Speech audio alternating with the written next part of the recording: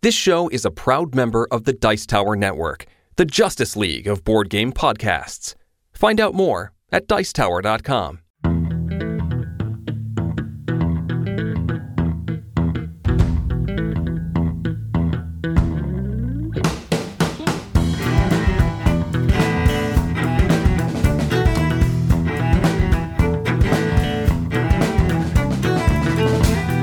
Hello and welcome to another episode of the Family Gamers Podcast. This is episode 303. Hello everybody, this is going to be a little bit weird. We're not at home, we're sitting on the floor in someone else's bedroom, but we knew that it was important to bring a show to you, and so that's what we're here for. Hello everybody, we are the Family Gamers. As always, I am your host Andrew, and I am joined by my lovely and amazing wife, Anitra. That's me. This week on the show, we are very excited. It is another episode of Beyond Board Gaming.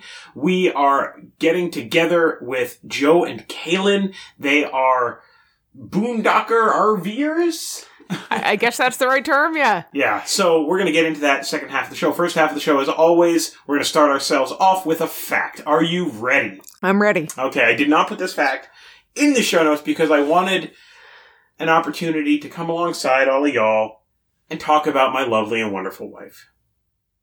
Okay. Back in the day, before I knew her, Mrs. Anitra was a scout.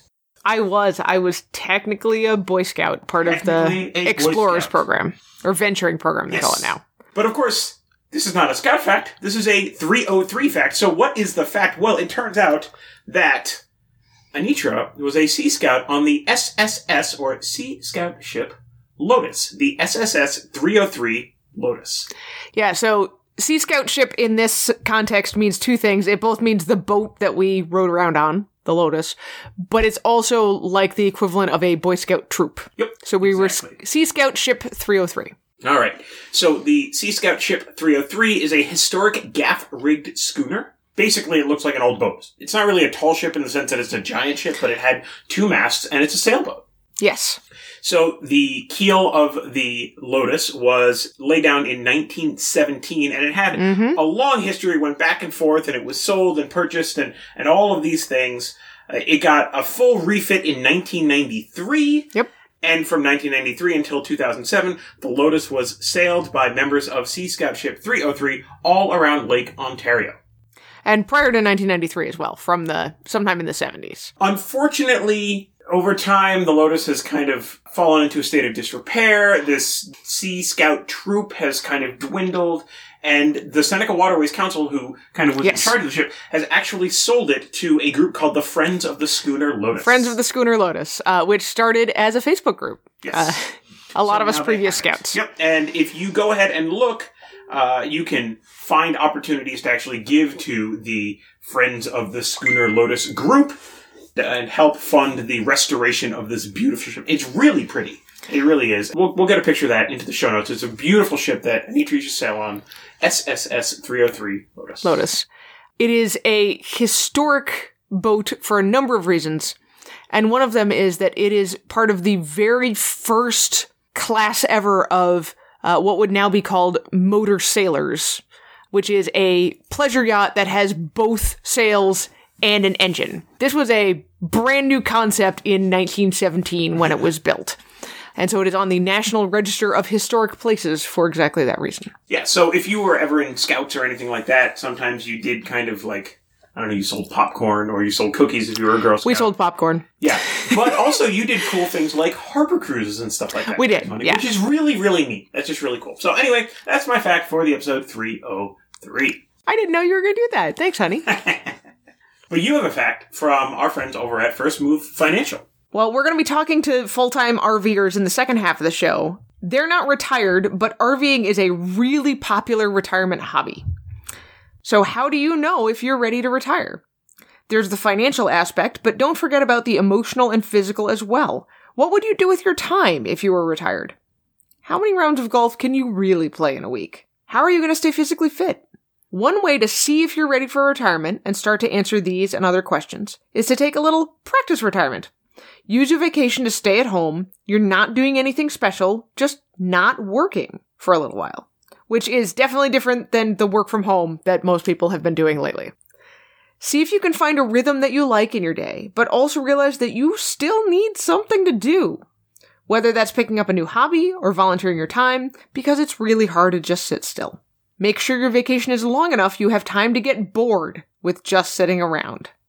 Be ready though, retirement often tests even the best marriages as couples spend way more free time together, which means there's more friction, which you may have experienced already if you've both been working from home. If you want help reviewing the financial part of preparing for retirement, set up a time to talk to First Move Financial. Go to firstmovefinancial.com/familygamers today. Thanks so much to the team at First Move Financial for sponsoring another episode of the Family Gamers Podcast. All right, Anitra, so we have a nice long interview that I'm excited for. So why don't we take just a little bit of time to talk about a couple of games that we've been playing recently. Yeah, let's do that. So what we're going to do, we're going to start off with two games that are absolutely ridiculous, and then a game that was published by some friends of ours. Yeah. Okay. The first one, this is a game that we traded in a couple of games at our local FLGS, and I was browsing the shelves, as I usually do, because it takes time for them to process the stuff. And I found this game, and I took a picture of it, and I was like, honey, what do you think? This might have to happen. The game is called Dodos Riding Dinos. It is completely ridiculous. It is an absolutely ridiculous race game for, I think, up to 6, 8 players, maybe. It's done by Detestable Games. You're racing around a track, primarily by playing cards from your hand for movement, but almost every card has some kind of special thing it does as well. And a bunch of them end up being dexterity-based. Like, you need to drop a meteor, or flick an egg, or throw a bunch of bananas using just your wrist and not the rest of your arm at all. I mean, this is about as close as you can get to, like, Super Mario Kart, the board game. Right. Yeah, it really is. Yeah. Because it's got all that zaniness to it. It's very silly. There is reading required here, and obviously with a dexterity component, if you have really little kids that are just not very dexterous, they don't have good fine motor control, they're going to have problems. But this game is hilarious. There's tons of replayability in the box. If you want to use asymmetric player powers, all of the 7 or 8 or whatever, dinos and dodos have asymmetric powers. There's 4 boards in the box, and most of those boards have multiple tracks on them. Right, so, well, there's 4 tracks, and then each track has a short version for more players, or a long version for fewer players. Right. Well, I mean, those are all different ways that you can play the game. So, there's tons of replayability in the box. It's one of those boxes that you pick up and it's super, like, heavy, and then when you open it, you're like, okay, this is, like, heavy-duty cardboard, and so, like, they really went all out, you know? Yeah, the components are fantastic. A wonderful presentation. But you do pay for that. The game was pretty pricey, and honestly, if we didn't have all that store credit, we might not have bought it, but we had it, so we did, and I don't regret it. I mean, it's ridiculous and funny. I wouldn't recommend it for most people, just because the price point to gameplay doesn't quite seem to match. Hard. That's a hard one. But if you're the kind of person who has access to an FLGS where you can trade in games and you slowly build up store credit over time, which is what we did, then, you know, all of a sudden it's a lower barrier of entry. I think they're going to have like an expansion or something coming to Kickstarter fairly soon. This is in no way sponsored by that whole thing. We Not at all. just randomly saw this game on the shelf. But then I saw an email about an expansion or something. So there you go. I will say, I think this is a good fit for a group of teenagers or young adults or, you know, old fogies like us who really enjoy the goofy racing games like Mario Kart, but would like to have that without everybody staring at a screen. You know, something where you're sitting at a table and looking at each other rather than looking at the screen. Yep, absolutely. So that's Dodo's Riding Dinos from Detestable Games. That's a lot of D's. It is. All right, what do we got next? We have another silly game called Pavlov's Dogs. From 9th Level Games. So Pavlov's Dogs is it's a cooperative memory game, more or less. Sure. Yeah, that's right. Every round of the game, there is a dogtor who picks a different thing from the deck that is sort of a skill that gets added in that everybody needs to remember to do this thing. Now, that skill could be that you're changing numbers on certain kind of cards, or it could be something kind of silly like you need to say the name of every blue card before you play it. Or it can be something really silly like you need to bark every time there's a fetch card played. But these skills are also cumulative, so for each additional round of the game, you have another skill you have to remember and do. The dog tour is supposed to be keeping track, telling you good dog if you played correctly, and bad dog if you played incorrectly. If you're a bad dog, you lose one of your little bone tokens. If any player loses all their bone tokens, the game is over and your team has lost. So it happens in rounds. I think there's 3 rounds to the game or something like that. 3 rounds in the easy version. Yeah. And at the end of each round, you can reallocate your bone token. So if one necessary. person is having a lot of trouble, you can give them a couple more, maybe. And maybe it won't be quite so, you know what I mean? So it's a really cute game. It's pretty fun. It moves super fast. It's inexpensive. It's a nice small box. We will be reviewing this in the next, month or 2. It accommodates a large number of players as well, which is really nice. Yeah. It's fun. It's a good game. Yeah. And that is Pavlov's Dogs from 9th Century Games. One more game that we played this week that is new to us. We got a chance to play In the Hall of the Mountain King. I don't know what I was expecting, but this was not it. But I really liked it. Yeah. I think that's 100% true. This is a polyomino placement game, and I did not expect that at all. You are trolls digging tunnels into the mountain, and you're trying to uncover resources, but you're also trying to uncover and then move these little, idols? Totems? Yeah. I don't know. Would you say you are trolling the king? No. Okay. Well, I was trying. Whatever. It's one of those where it definitely feels like there's a lot going on, but you can focus in just one area. You don't have to understand everything to have a good path. Yeah, so you won the game, but you were behind for a lot of the game and you had a lot of end game points because you get more points by moving your totems closer to the inner parts of the mountain. Meanwhile, I followed a completely different path where I went straight into the mountain and tried to push my totems in there, but I didn't have as many totems as you did. So the two of us were way ahead in score, but we were close. Yeah. But everybody had different strategies. From very different strategies. My strategy, once I saw how hard it was for me to get in close to the heart of the mountain, I was like, forget this. I will do a bunch of stuff on 3 levels away from the heart of the mountain out of the 6 total or so. Mm-hmm. And then I'm just going to grab these little idol totems from anywhere I can and get them into my tunnels anywhere. Mm-hmm. And that worked out okay for me. So I don't remember if this game had asymmetric player powers that we didn't use. I feel like it's the kind of game that would. But one of the things that I really like about this game is that there are 3 spells that are available at any given time. But the spells burn out. They can only be used 3 times. They're available to anyone. All you have to do is spend a magic token or whatever it is, I don't know, to use one of those spells. And again, they can only be used 3 times. And then they go to the bottom of the deck and a new one comes out. There were enough of them that I don't think we ever saw the same spell No, twice. we didn't.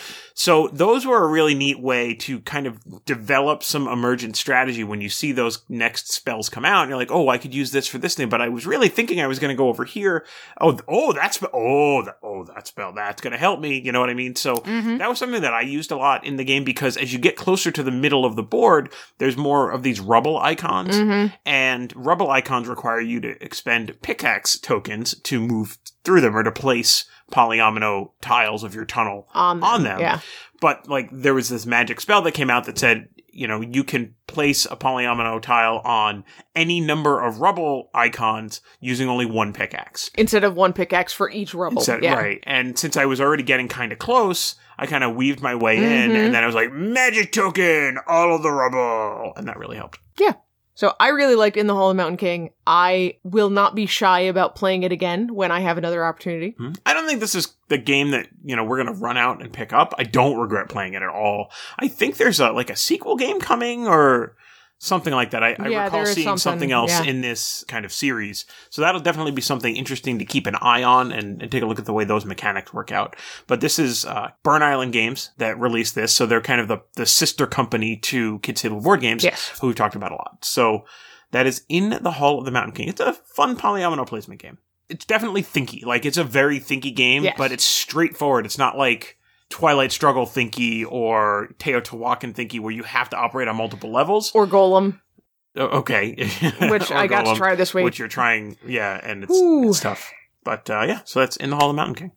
Just one more new to us that I really wanted to mention. We also played Hey, That's My Fish. Mm-hmm. This is a cute game. This was super cute. It felt to me a lot like Battle Sheep, except instead of laying tiles down, to claim area. Instead, as you're moving your little penguins around, you are picking up the tiles on the board, and eventually you are left with these kind of little solitary ice flows. Yeah. It felt to me like a cross between Battle Sheep and Rescue Polar Bears.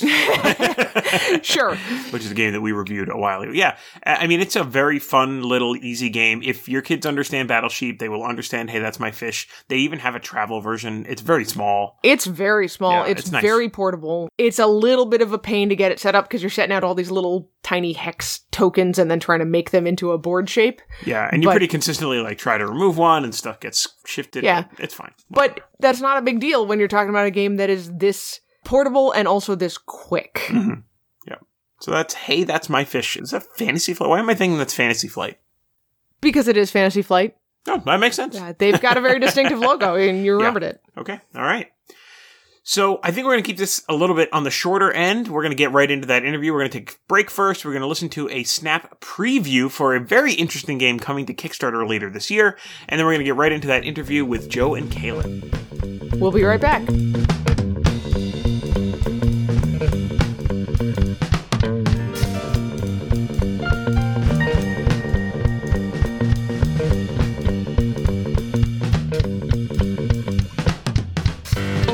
Speculation is not just for stocks. That's true. Or Bitcoin. Still true. In the early 1990s, a frenzy of speculation almost destroyed the comic book industry. Speculators drove prices up so that comics that cost less than $2 brand new might sell for over $20. Until the bubble burst in 1993. Recreate these frenzied highs And lows in The Comic Book Bubble, a brand new game from Ape Games. Scott Almes designed the comic book bubble. Up to 5 players ages 10 and up can play in about 45 minutes. And we're going to preview this game coming to Kickstarter this summer. The first thing I noticed was the central board. It's got this giant cyclical area showing how the genres wax and wane, plus a small price tracker and an area for the deck, discard, and speculation. I'm really looking forward to screen-printed tokens that are going to match up with the 6 genres. The player boards will be changing from the prototype that we got, but we do like the line art comic panels that get used for the backgrounds. Then there's the cards. The starter cards were roughly what I expected from a comic book game. Pow, wham, whatever, on a bright background. But as soon as I picked up my first full hand of cards, oh, wow. Every single comic book represented on these cards is an actual comic from Red 5 Comics. This adds a ton of interest to the game, and got us to compare titles and cover art just like we would if we were actually collecting and speculating on comics. Also, they look awesome. They do look awesome. They do. But enough about the art. Even though it's amazing, let's talk about the mechanics. How does the comic book bubble play? Okay, so every player starts with a hand of 5 cards plus 2 basic comics already in their active collection. Choose a card from your hand and secretly choose the action that you'll take with that card. Buy, superpower, or speculate. Once everyone is ready, you'll reveal your actions simultaneously. Then you do them in order.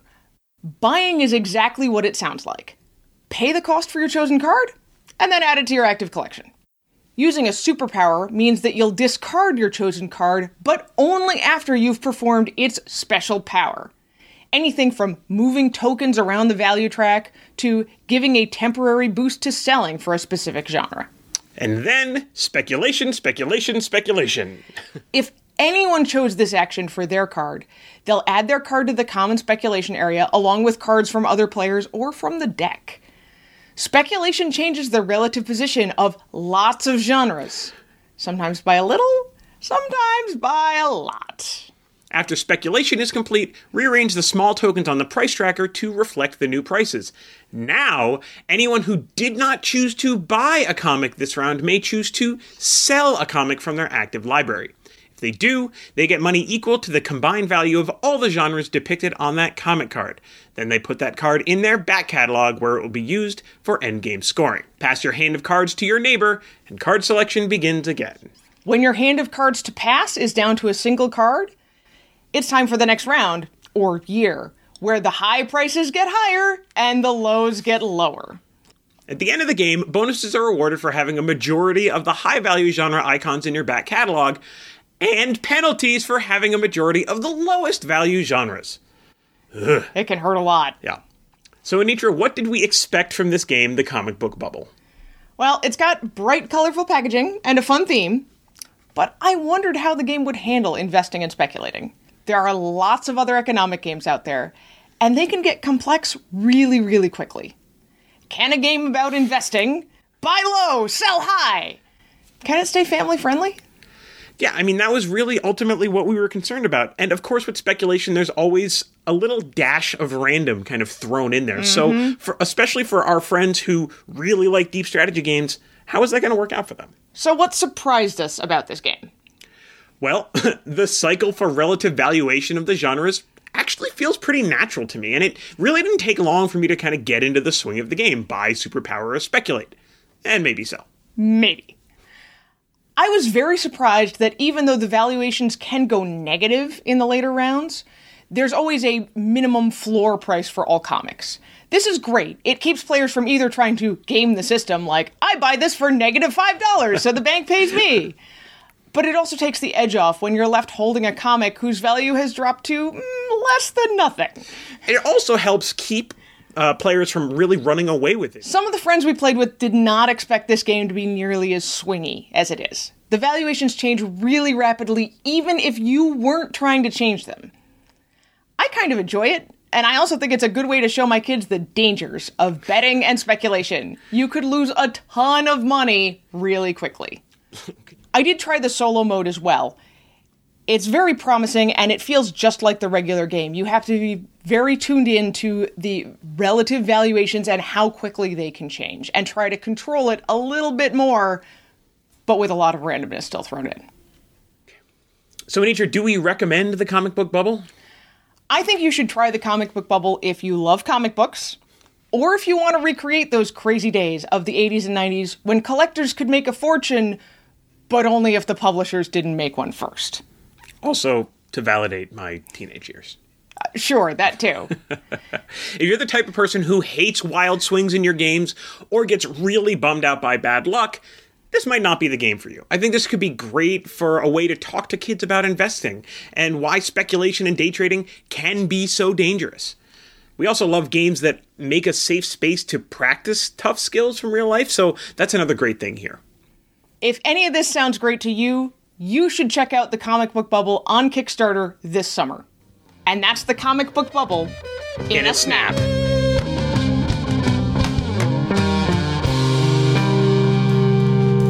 We are here with Joe and Kaylin of Open Roading. Hey guys, how are you? We're doing good. Thanks for having us on. Yes, thank you. All right, so this is, like we said, first half of the show, this is Beyond Board Games Open Roading Edition. So, Joe and I have known each other for a long time. I feel like it's been years through Spencer Williams, formerly of, I don't even remember what his podcast was called, but now he does Fan Theory Queries. Anyway, that part's not important. I've known Joe for a while. We both love board games. Kaylin doesn't like board games quite as much, but they're on this amazing adventure, and I would like you two to tell us what Open Roading is. Why don't you start? Okay. So Open Roading is kind of chronicles our adventures of full-time RV life, which we made the leap, sold our house in Florida 3 years ago now, and been traveling all over this country. I don't think besides Hawaii and Alaska, there's a state we haven't been to yet. Yeah, no, we've hit them all the lower 48. It's been crazy. It took me quite a while to get on board with this idea of selling the house and doing this whole thing. But we, like Kaylin said, we took the leap, and it's been great. Yeah, usually I'm the practical one, and he's like, wait, what? You want to sell our house and buy an RV and not, wait, what's going on here? Yeah. So I think, if I remember correctly, when this whole thing got started, Joe said something about, I think we're going to do this for like 2 years. And now you're on 3, so... Yeah. So I'm guessing it's funny, working. Yeah. It is. The initial thought was because when we're making such a big change, we're like, okay, we don't want to flake out in 6 months, so we made a commitment to each other. When we're doing this, we're absolutely going to do it for at least 1 year, and if we hate it 6 months in, we're going to bite the bullet and still be like, hey, we're going to figure this out. Mm-hmm. And we've obviously had some ups and downs on the way. We've had times when we've been traveling too quick and getting burnout and things like that. But obviously, we are well beyond 1 year now. We're going on year 4.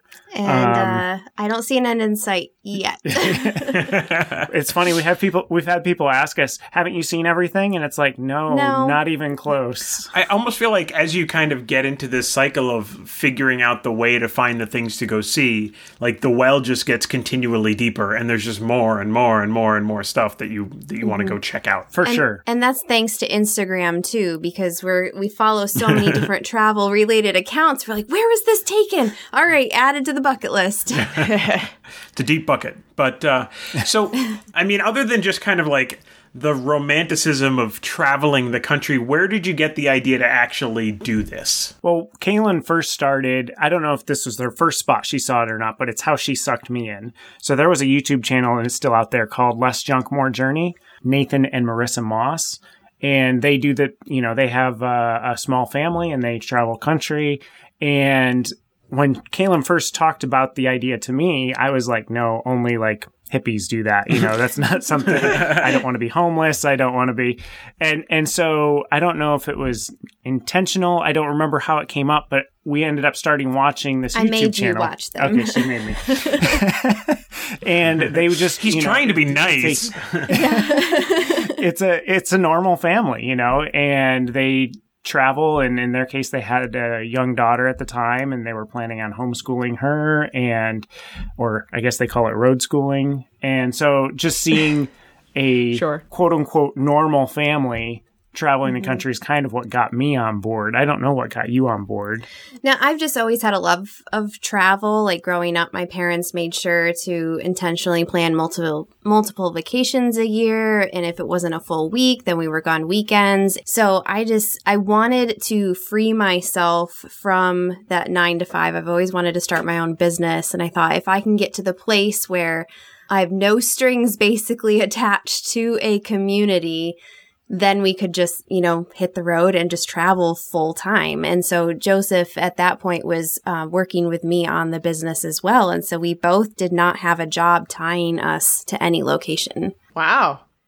How long did it take to plan how you were going to make this work? Like, this is not the thing where you're like, okay, let's do it. Sell the house, buy a camper, buy a truck that's big enough to pull the camper. Like, let's go. Yeah, I think it was about 2 years when we started talking about it. And then it took like kind of 1 full year for us to decide to put our house on the market. And then that took, I think, about 6 months to actually sell the house. Yeah, we had, without going too deep in the weeds, we had a lot of things attaching us, preventing us. So we had a house in Florida that we lived in, and we had a house in New York. And the house in New York we had to sell first in order to be able to get the ball rolling. And that housing market at the time wasn't that great. And so it took a while. Don't think we had like 2 houses that we made a whole bunch of money on. We actually lost money. So. The first house was a bear. But when it finally sold, that was kind of what got the ball rolling. And it's kind of cool because we had a kind of a checklist of what we wanted in an RV. And there were things that we didn't know that we wanted that God just kind of worked out that this RV had. But we had a list of things that we wanted. And Kaylin's mom actually said, hey, I work with this woman. They're selling their RV. So when you come up, you need to take a look at it because they'll give you a good price on it. And we were both kind of like trying to dampen mom's expectations a little bit. Like we have a checklist, we needed, we needed to have a fireplace. I don't even remember what some of the other expectations were. Like a king-size bed. Yep, king-size bed. And so we got there and we checked out the RV and we walked through it. And Kayla and I were both like looking at each other like, this is exactly what we were wanting. And it had, like I said, it has things that we didn't know that we wanted at the time as well. That we're grateful for now. Like, we do a lot of dry camping, or it's called boondocking, so where we're not staying in campgrounds, we're staying on national forest land, BLM land, for free. And so it has a really, like, massive freshwater tank for us to be able to wash dishes and take showers. And a lot of RVs do not come with we had large no idea. tanks, so that worked out perfectly. We've met a bunch of people, and they're like, yeah, we have a 20-gallon freshwater tank. And we're like, we have an 80-gallon freshwater tank. That's so funny. So there had to be, like, certain things that, especially Joe, especially you, like, they were kind of the trappings of having a house and having the things, you buy a house, to quote George Carlin, you buy a house to put your crap in it. Like, what were the hardest things for you to, like, move on from and accept, like, I just can't have, like, a workout room anymore, or whatever it is? What were those things? Sure. For me, it is the community element, and it's something that I've still struggled a little bit with as we have traveled. Kaylin said you don't have the strings to the community, and she was meaning that with, like, job and things like that. But you also have friendships and things along those lines. And I've discovered that us guys are not as good at maintaining long-distance friendships as our wives generally are. You never call me anymore, Joe. I know. Well, that's the thing. I mean, my wife has like a bi-weekly call with a group of friends that, they get on Skype and they chat every week. And it's that she's maintained that connection really well. When we first started this, I had visions of, I'm going to find game nights in every city that I'm in. And I went to a couple the first year. But it's tough when you're the new guy every place you go. Mm-hmm. And then the pandemic hit, and so that kind of put the kibosh on that as well. I think for me, I had my own office space, like an entire room for my office. And if I just needed to write or record a video or do something that required deep focus, I could just shut the door. You cannot do that in an RV. So sometimes it's like, can you just like, please be quiet? Or maybe you can go find a coffee shop. Please go away. Yep, 100%. So you just touched on something. So obviously you've been doing this for 3 years. There has been the modifier is dependent on, I suppose, your socio-political views, but there has been a significant global event over the last couple of years. How did that work out? When everything first started going down, it was really a challenge for us because we had plans for the year. And just like anybody else, everything was unknown. Mm-hmm. When everything started shutting down, we were actually supposed to be at a RVer entrepreneur conference. And that got canceled. Some people still showed up at the campground. And from there, we were going to be traveling. But we did not know, based on announcements that were being made, was National Forest land going to be shut down? Was BLM land? Because recreation places all across the country were being shut down. Yeah. So we were in a state campground in Alabama. We stayed there for a month just because we're trying to wait out, see what was going on. And then as things still got a little tighter, we're because they were kind of threatening, or I guess thought it was going to be closing down at some point. So we're like, we have to move on. And there were other campgrounds that we were trying to get reservations at, and they were like, we don't want you. Don't come. So that was hard too. To try to find one, and we did in Arkansas. Yep. We found one where we were able to stay for another month, and it was kind of just a week by week, month by month, like, when can we kind of get out and travel again? But on the flip side, traveling through the pandemic was actually very interesting because you really got a gauge on how every community treated it differently. Yeah, some states didn't know it existed. Yeah, pretty much. We were in some places that you walked in and it's like, wow, it's almost like it doesn't exist here. Mm-hmm. And then you'd walk into other places where it was every possible measure was being taken care of. What's the word I'm looking for? And mostly in cities, and we tended to stick to the rural stuff. But that was difficult. So you mentioned before, like, when you were in Florida, if you needed to make a video, you would just, like, shut the door or whatever. So, obviously, you have, like, the YouTube channel for the Open Roading YouTube channel, but, like, I guess I'll open the doors a little bit because you mentioned that you have a business that doesn't keep you tied to one location or whatever. So, you know, for anybody who's listening to this is like, this sounds kind of interesting, but how do I handle work? Like, what do you do? It's still a struggle, but I think the biggest mindset shift that I had to have was, actually we both had to have, is this is not a perpetual vacation. This is a lifestyle. So because it's a lifestyle, we need to have specific days that we work, specific days that we travel, and specific days that we go out and see something. And we try as much as we can to only travel on like Sunday and I think Thursday are our main travel days, and then work, you know, the rest of the week. So it's kind of, we try to have a schedule as much as possible. Obviously, it doesn't always work out, and sometimes the campground reservation ends on Friday and we have to move on Friday. So, but for the most part, we try to make it as normal as possible, because if we don't get work done, we can't continue traveling. Sure. And on the flip side, if you're never taking those days off beyond the travel and the explore, you get burnt out, actually, because you're working and then you think exploring is a day off. Well, it is kind of, but if you're never taking an actual day of rest to just kind of sit back and just enjoy the RV or the space you're in, you can get burnt out pretty quickly that way as well. Sure. Yeah, we've definitely had to learn to slow down. And actually, we're in a period of time where we've been like moving camping spots every single week. It's just kind of worked out that way. And we're like, we need to slow down, because we do, like, our favorite time period is to spend 2 weeks in one location. We feel like that gives us enough time to fully explore it and then also have some down days too. Yeah. Very cool.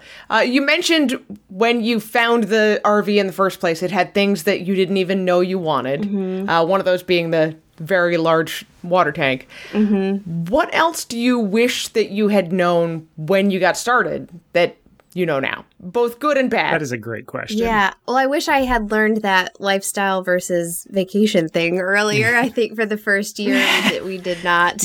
We treated it as a vacation, and that did not work out very well.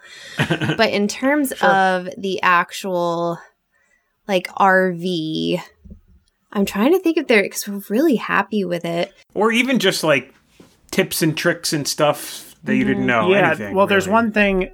There's one thing that if I had my wish at the beginning, we would have had a 4-wheel drive truck instead of a 2-wheel drive truck. Oh, that's a good one. We've gotten stuck like 3 different times.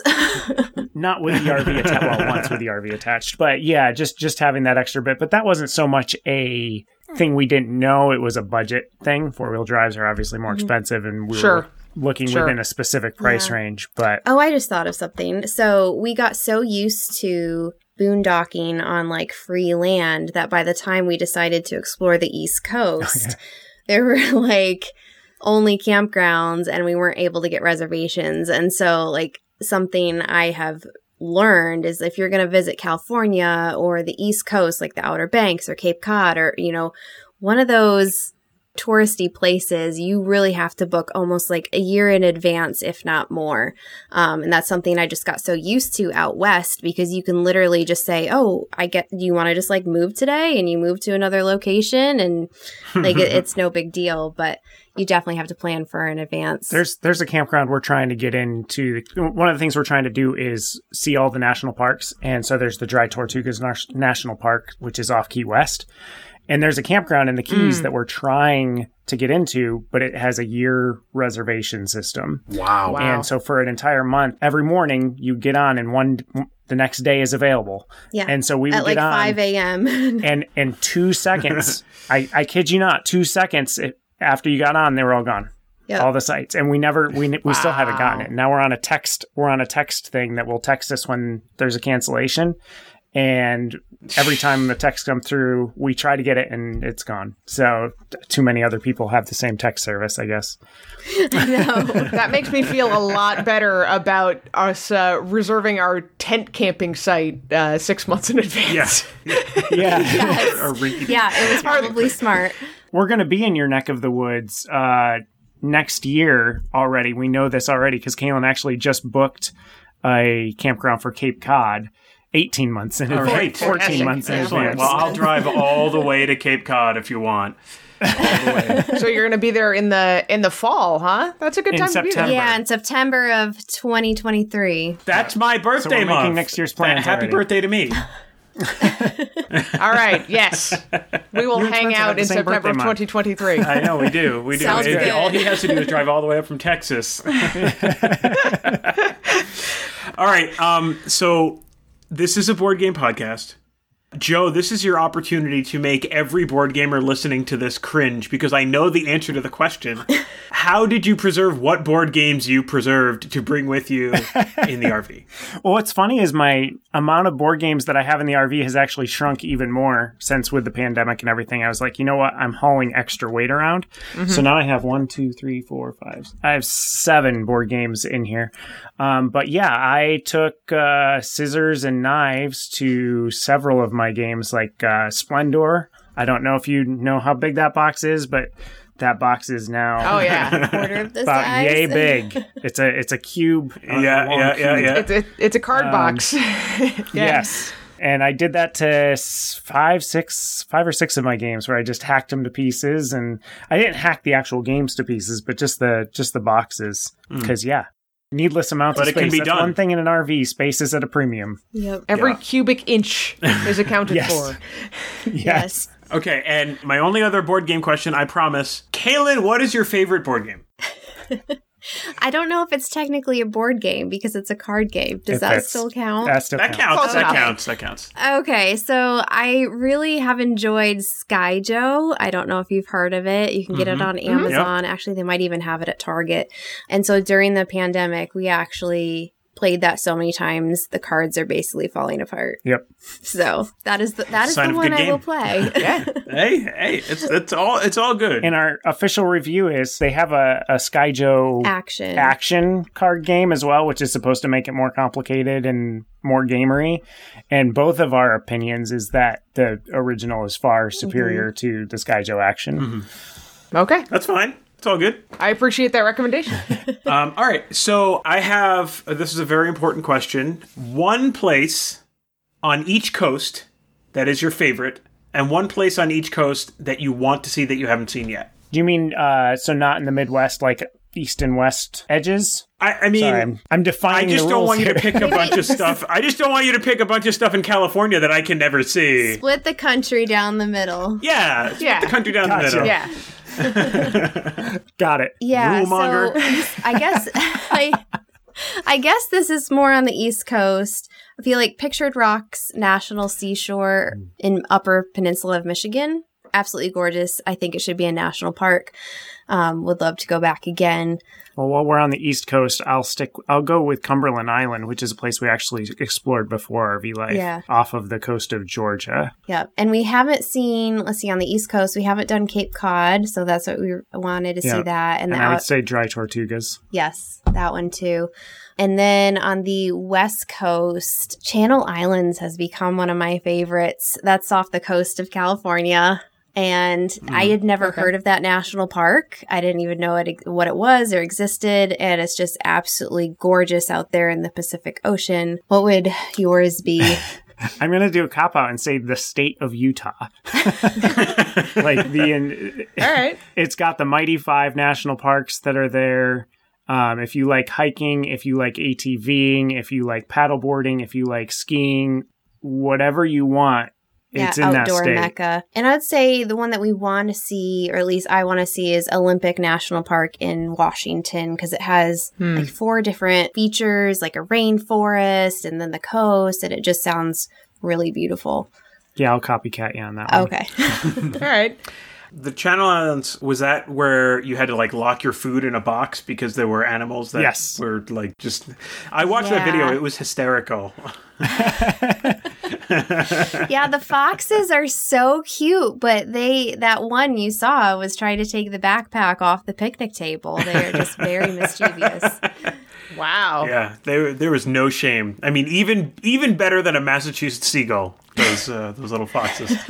They'll go and you're supposed to zip up your tent because they'll go in your tents and just scrounge around. They're basically raccoons, but cuter. Yeah. So you've kind of alluded to this already, but is this going to be a permanent lifestyle? You're going to just keep RVing around the country forever?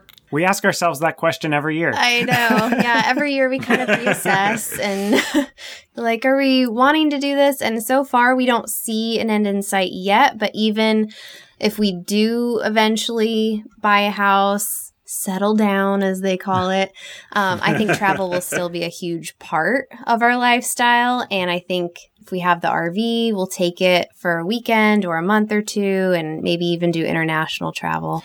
I was going to say, it's one of those things where if money were no object and whatever, we won the lottery, I think it'd be great to buy a house and have a home base and have a place to kind of, Sure. go back, and you have your doctors and you have a kind of a community there. But at the same time, be able to travel from and be like, okay, we're going to be gone for the next 3 months because we're going to be taking the RV. I don't see us changing our method of travel domestically.